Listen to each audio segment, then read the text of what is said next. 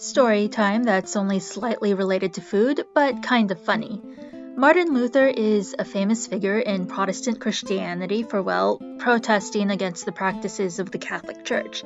It's all very serious stuff about theology and politics. Many of the media depictions show a solemn man making grand speeches. But really, his life should have gotten the soap opera treatment. He was a Catholic priest, and those guys aren't supposed to get married. One time, a bunch of nuns got in contact with Martin Luther because they wanted to escape their nunnery. He helped them escape, and they got out by hiding in empty fish barrels being carted out of the nunnery. Stinky, but it worked. And that's the food part of this episode. Martin Luther married one of these nuns, Katharina von Bora, and it was a scandal. A priest marrying a nun? They had both taken holy vows to never marry. Everyone was anxiously watching the marriage to see if they would have healthy children or if God would curse them with monster babies. They had a number of healthy babies.